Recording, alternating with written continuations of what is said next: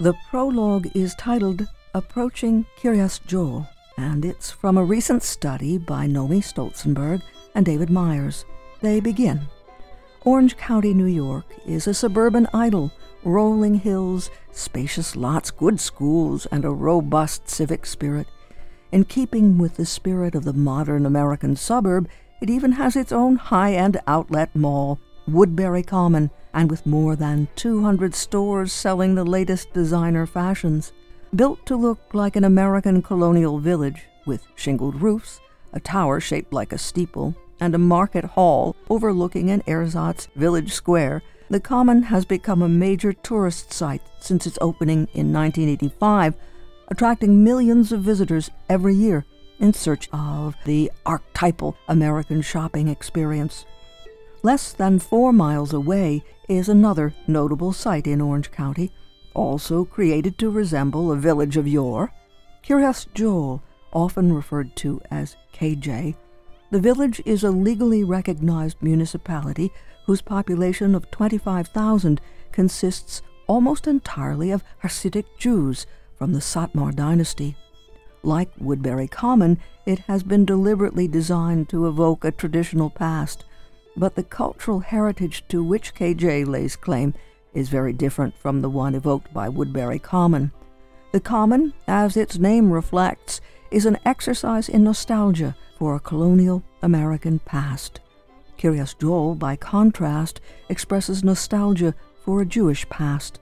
More specifically, it yearns for the past of European Jewry embodied in the shtetl, though the pasts to which they seek to return could not be more different. The two villages exemplify, each in its own way, what Eric Hobsbawm and Terence Ranger famously called in their 1983 book, The Invention of Tradition. Those writers contended many traditions that appear or claim to be old are often quite recent in origin, and sometimes invented. This is an apt description of the various incarnations of the shtetl that occupy the American mental and physical landscape. The historical shtetl that existed in Europe, as opposed to the mythologized version that entered into the American cultural imagination through Fiddler on the Roof in the 1950s and 1960s, was far more diverse than the myth would have it. But it is the mythic, one might say, American version, more than the culturally diverse historical shtetl that Kiryas Joel aspires to replicate. And while the mythic shtetl came to life in the imagination of novelists and storytellers, the shtetl that is Kiryas Joel took rise on the soil of the United States. The village was formed to enable its residents to live a stringently observant religious life in which all matters, both public and private, are subject to the spiritual guidance and authority of a single religious leader, the Grand Rabbi or Rebbe.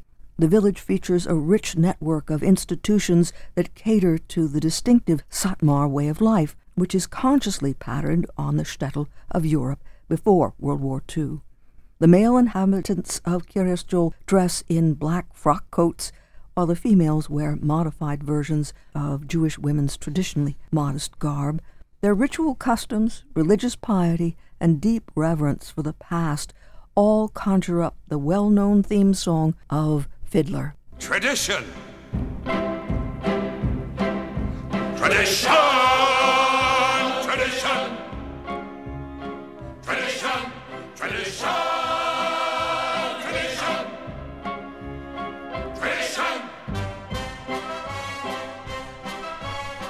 But whereas the lead character in Fiddler, Tevye, famously wrestles with the competing pulls of tradition and the secular world, the residents of Kiryas Joel are far less conflicted and far more successful at preserving their traditional way of life. They belong to the strictly observant sector of Jews known as Haredim, whose name comes from the Hebrew word for those who tremble, as in the biblical verse, "Hear the word of the Lord, you who tremble at his word." Haredim trembled at what they saw as the contaminating effects of modern secular culture on their time-honored religious beliefs and practices. In fact, they rejected not only the secularizing trends affecting Jewish life from the latter half of the 18th century, but also the existing forms of Orthodox Judaism, which they regarded as insufficiently separated from the spiritually polluted secular world.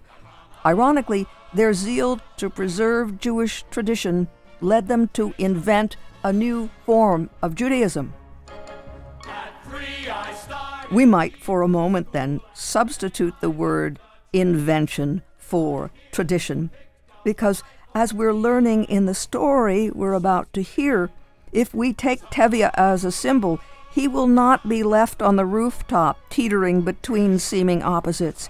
He will actually be playing a new melody, counterpoint perhaps, developing a way of living that draws on past practices to encounter head-on contradictory forces, and using them in a way that develops something new.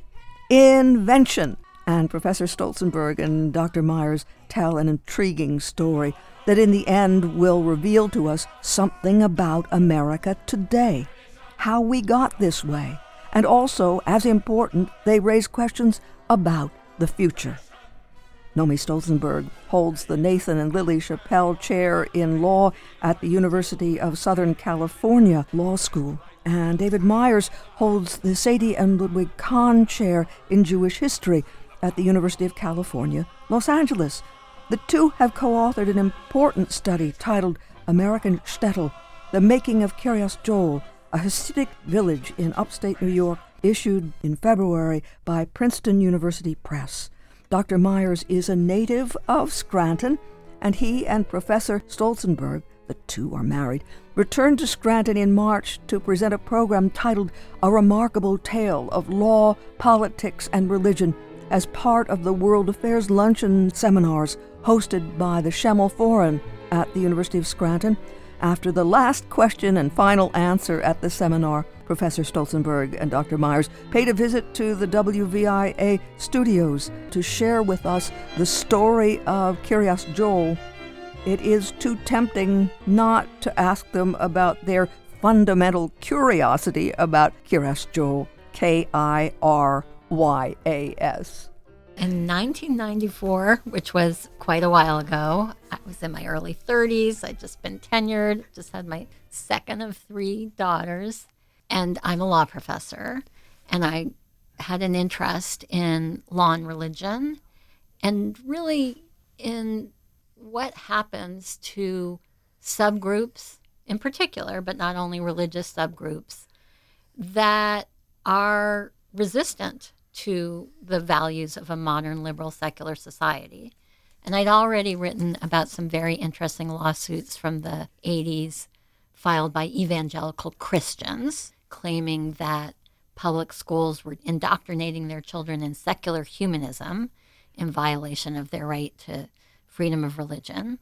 And then in 1994, the Supreme Court handed down this really interesting case involving a community that I don't think I knew anything about at the time, called the Village of Kiryas Joel, which was founded and populated exclusively by Satmars. David can explain at more length what Satmars are, but that's the name of one particular group of Hasidic Jews, very, very traditional Jews. And the case that went all the way up to the United States Supreme Court in 1994 addressed the constitutionality of a law that had been passed by the New York State legislature, allowing this community that had already formed its own village to have its own public school district. And the question was that constitutional, or was it a violation of the Establishment Clause that embodies the principle of separation between church and state? I was immersed in my work as a legal scholar. David is a Jewish historian. And I would look over my shoulder at the dinner table and see what Nomi was working on, because we not only are 2 scholars who wrote a book together, we happen to be married. And I looked across at what she was working on, and it was absolutely fascinating. She was working on a variety of forms of strong religious subcommunity that had found their place on the landscape of the United States. And one of them was a group of traditionally observant Jews who, as a Jewish historian, interested me greatly because this community that had not only succeeded in creating its own spiritual enclave in Orange County, New York, about an hour outside of New York City, but they had actually gained recognition as a legally recognized municipality. So they were not only, as we say, a shtetl, referring to a group of Jews living together in close quarters, sharing a similar cultural and religious life, they were an actual political body possessed of what we call local sovereignty. And this struck me as just too darn fascinating to pass up, because really such a community is pretty much without precedent in the history of Jews in the modern age, outside of the state of Israel, which has its own obvious substantial degree of sovereignty. But this form of sovereignty in the diaspora was very, very unique, and I think really unprecedented. So that was the first thing that interested me. The other was really deviating somewhat from my usual pursuits as an intellectual historian who studies often very abstruse texts written by decidedly dead people. This was a community of very living, alive people. And it required me to develop a new skill set, to develop some of the tools of an ethnographer, to understand a living community by spending time there and talking to people and observing. And that was just such a fascinating turn in my career. So that's what really drew me to this project that evolved really out of Nomi's own research agenda. And Nomi, the information that you were gathering about the Supreme Court case, it turns out that that way of negotiating its relationship with its place in New York and its place in the world was very much in keeping with who that community was and is.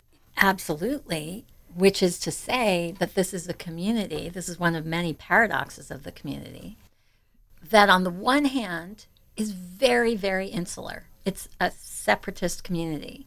Its deep-seated belief is that in order to be spiritually pure, which is the greatest objective, one must withdraw from the world, withdraw from worldly affairs.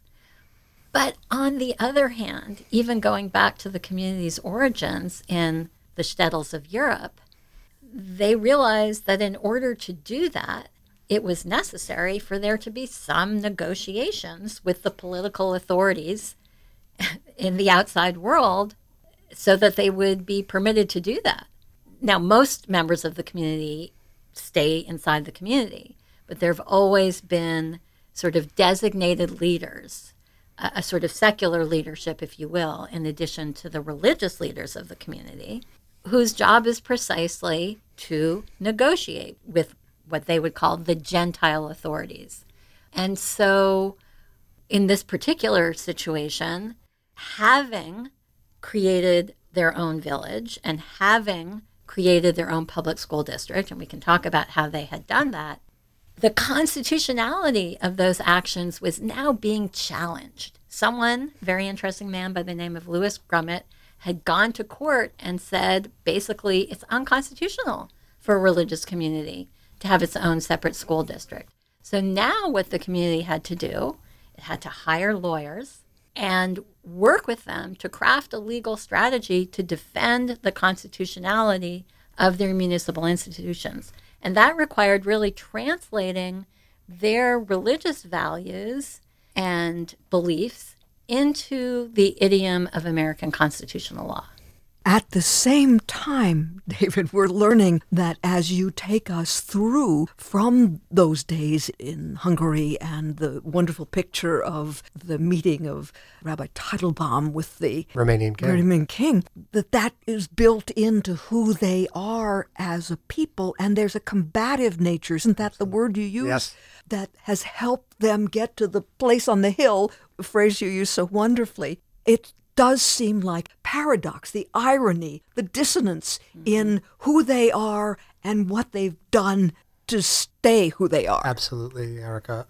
There are really at least three seemingly competing impulses that help create the world of Satmar Hasidim. One is the impulse toward separatism, toward creating an enclave at a remove, or an existence at a remove from the rest of society, which is the source of contamination. The modern world and modern society are sources of contamination that threaten to unravel the inner core of the Satmar Hasidic way. That's a deeply held belief. The second impulse is the combative impulse that is characteristic of the Teitelbaum family, extending back to the early 19th century in Hungary. Sort of the progenitor of the glorious Teitelbaum dynasty was a rabbi named Rabbi Moshe Teitelbaum, who possessed that combative impulse in order to ward off evil forces to assure that spiritual purity that Nomi spoke about. So separatism, combativeness. And the third is this impulse towards accommodation, which would seem to be the clinical antithesis of the very impulse of combat in order to achieve spiritual purity. But it turns out that Satmar Hasidim, really drawing on a longstanding traditional Jewish tradition known as shtadlanut, that is to say, intercession, having a designated intercessor who works on behalf of the community with the Gentile authorities. Drawing on that tradition, the Satmar community always engaged secular, which is to say, in their view, Gentile political authorities, accommodated themselves to them in some sense in order to guarantee that they could continue to live their separatist existence. That's the fantastic paradox that stands at the heart of our story. And it extends back to Europe, to the origins of the community in Europe, but receives a new impetus when the community makes its way to the United States, in part because the American system is much more receptive, and in part because I believe there's a greater sense of urgency and even entitlement in the wake of the Holocaust, a sense that we need to work hard for what we want, and we deserve it because of the great tragedy that has befallen our people. At the same time, another irony is that you argue so well that what they are and have become is very American. Mm-hmm. Yeah. This country has been receptive to strong forms of religious subcommunity from the origins of the American Republic and even before so. We talk a lot about this vision of the city on the hill, the vision of John Winthrop and the Massachusetts Bay Colony to create its own form of spiritual enclave, a political and social entity that was suffused with religious values. And if we look throughout the history of the United States, we'll see example after example, not only of religious communes that have taken rise on American soil, but of religious communities that have achieved a measure of state recognition, perhaps the most famous of which is the case of the Mormons in the state of Utah, and even before that in a city called Nauvoo in Illinois. So this tradition, not only of strong religious communities surviving and even flourishing in America, is not unique to the Satmar Hasidim. That's certainly the case. But even the idea that you can fuse, in some sense, religious and political power, this was not invented by Kiryas Joel in 1977. This had its own precedents even in the Jewish community, in a prior Hasidic group that established a municipality in Rockland County called New Square, but even more substantially in the 19th century with the case of the Mormons in the state of Utah. But that kind of political empowerment could never have occurred and did never occur in Europe. It was only in America that could occur. So the Satmars very much see themselves as recreating the shtetl of yore. And that's commonly how that perception is shared by outsiders. But this is unlike any other shtetl in Europe. In particular, no shtetl community in Europe was as homogeneous as this one is. The shtetls of Europe were towns in which, first of all, Jews lived among Gentiles. The population of the town was mixed, Jewish and Gentile. Furthermore, the Jewish community within a given shtetl was not typically all adherents of one single form of Judaism. So the degree of homogeneity, the fact that every single resident in this village is not just a Jew and is not just a Hasidic Jew, but is a follower of the Satmar branch of Hasidic Judaism. The degree of its insularity, the degree of its homogeneity, and then the fact that it was able to translate its existence as a private association into a public forum to establish their own municipal institutions. These are things that could only have happened in the United States. And decidedly liberal institutions enabled it. Classic economic liberalism, the acquisition of private property. Very simple. You aggregate private property, and it turns out, according to the laws of the state of New York, if you have 500 residents and are no more than 5 square miles, you can establish a village within an existing town pretty easily. And in fact, that's what happened. So overnight, you had the transformation of this community of private property owners into a Hasidic public square. And America's own liberal attitude towards freedom of religion, sort of moving away from economic liberalism, also enabled them to establish themselves and achieve their degree of religious liberty as they saw fit. So there's a kind of irony built into this example, which is that a community that describes itself as illiberal in many regards. It's not liberal in terms of valuing personal autonomy and the right to live your own way as you see fit. It's illiberal, but it used decidedly liberal mechanisms, economic and political, in order to create this illiberal community. Mm-hmm. You could put this paradox in the form of a very simple equation. Liberalism, as David said, private property, the freedom of private association, plus democracy, local democracy, equals the establishment of a town of one particular religion. You have described so well that they were and have been so savvy at the political game that it was Mario Cuomo and George Pataki and the locals all the way up in New York State. They just learned how to play democratic politics. Yeah, interest group politics. They learned the game as well as any. They already in Europe understood the need to accommodate, to navigate, to negotiate. But I would say that skill was elevated to a high art form in the United States. And they understood quickly the nature of the game. They understood that it was important to forge bonds with political leaders and conversely to use the advantages that they had in order to apply pressure where appropriate. What pressure could they apply? They could deliver a block vote like nobody's business. And they did, and they have. And that has brought millions and millions of dollars in state and federal support to the community. You might say, that's outrageous and that's a violation of the way things are done here. And we would say, no, that's exactly how the game is played. They do it very, very well. And they have they've demonstrated the same kind of savvy in working within the American legal system. Again, counterintuitively, because there is a long-standing inhibition and indeed prohibition in traditional Jewish communities from seeking legal redress outside of the confines of a rabbinical court, especially when it involves a disagreement between two members of the same community. And what we have seen, and what leads us to conclude that this is a decidedly American phenomenon, is that the community has members of the community have repeatedly sought legal remedy in state courts, state and federal courts, in violation of that prohibition. One of the ways in which it's subject to what we call a process of unwitting assimilation. Assimilation, if you asked most Satmar Hasidim, would say, is a grave evil that they hope to forestall.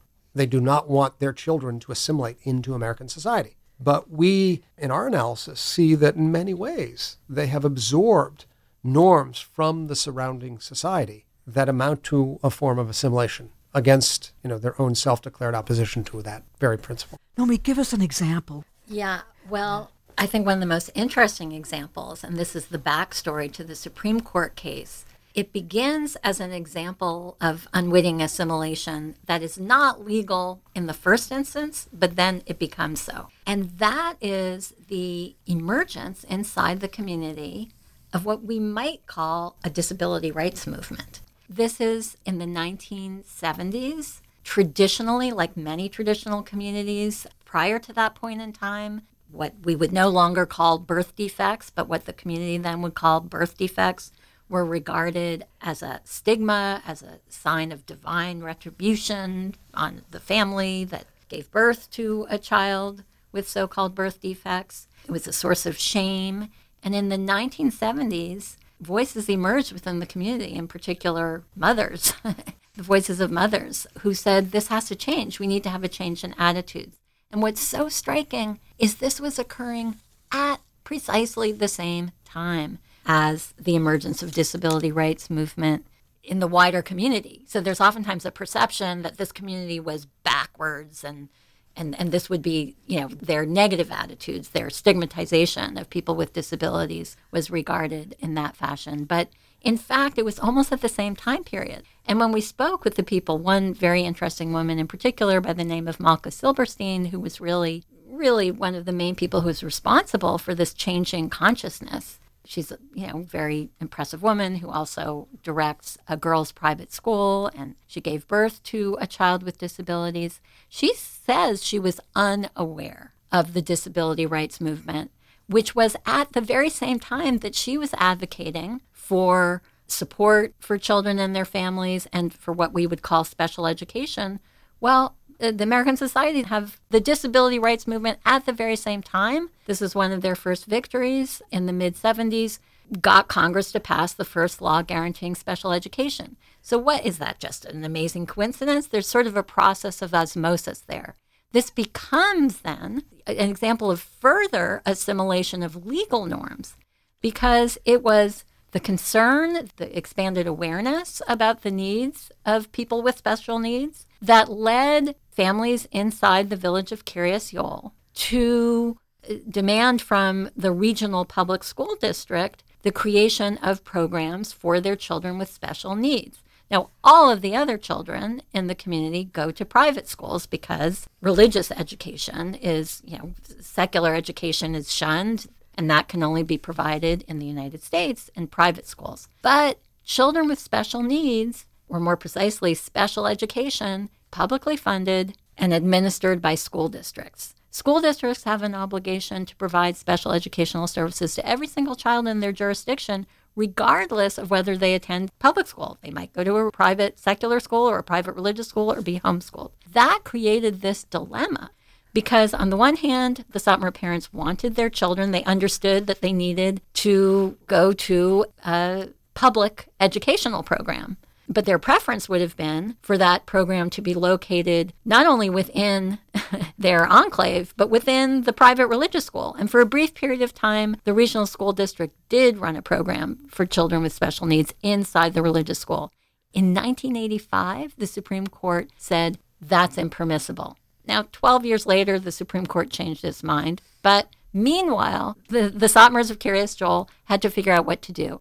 That is what then led them to appeal to their friends in the legislature. They had a lot of political clout, as David has alluded to, and that led to the passage of this law authorizing the creation of a public school district within the confines of the village, which would establish a public school which would only be attended by children with special needs. But then that law was challenged. And that led to literally a decade of litigation. And that was the first of many, many, many lawsuits, which led in turn, David has described the process of political learning the rules of the game of American interest group politics.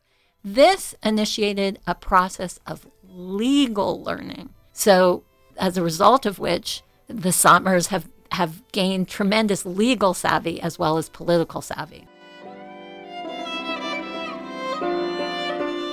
Nomi Stolzenberg, who holds the Nathan and Lily Chappell Chair in Law at the University of Southern California Law School, and David Myers, who holds the Sadie and Ludwig Kahn Chair in Jewish History at the University of California, Los Angeles, speaking about their important study, American Shtetl, the Making of Kiryas Joel, a Hasidic village in upstate New York, and it was issued in February by Princeton University Press.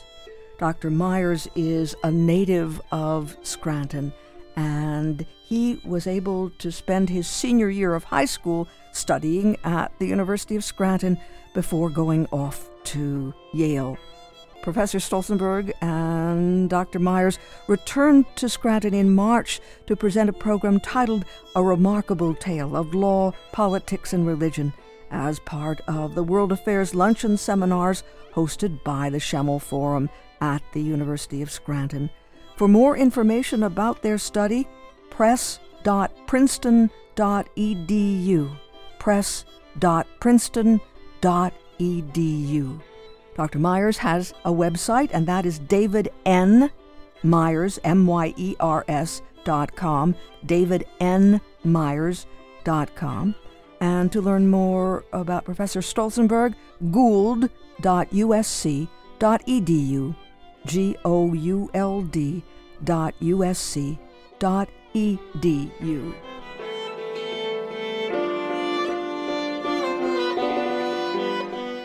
This is the first part of a two-part conversation. We hope you'll join us tomorrow for a visit inside Kiryas Joel on Art Scene on WVIA.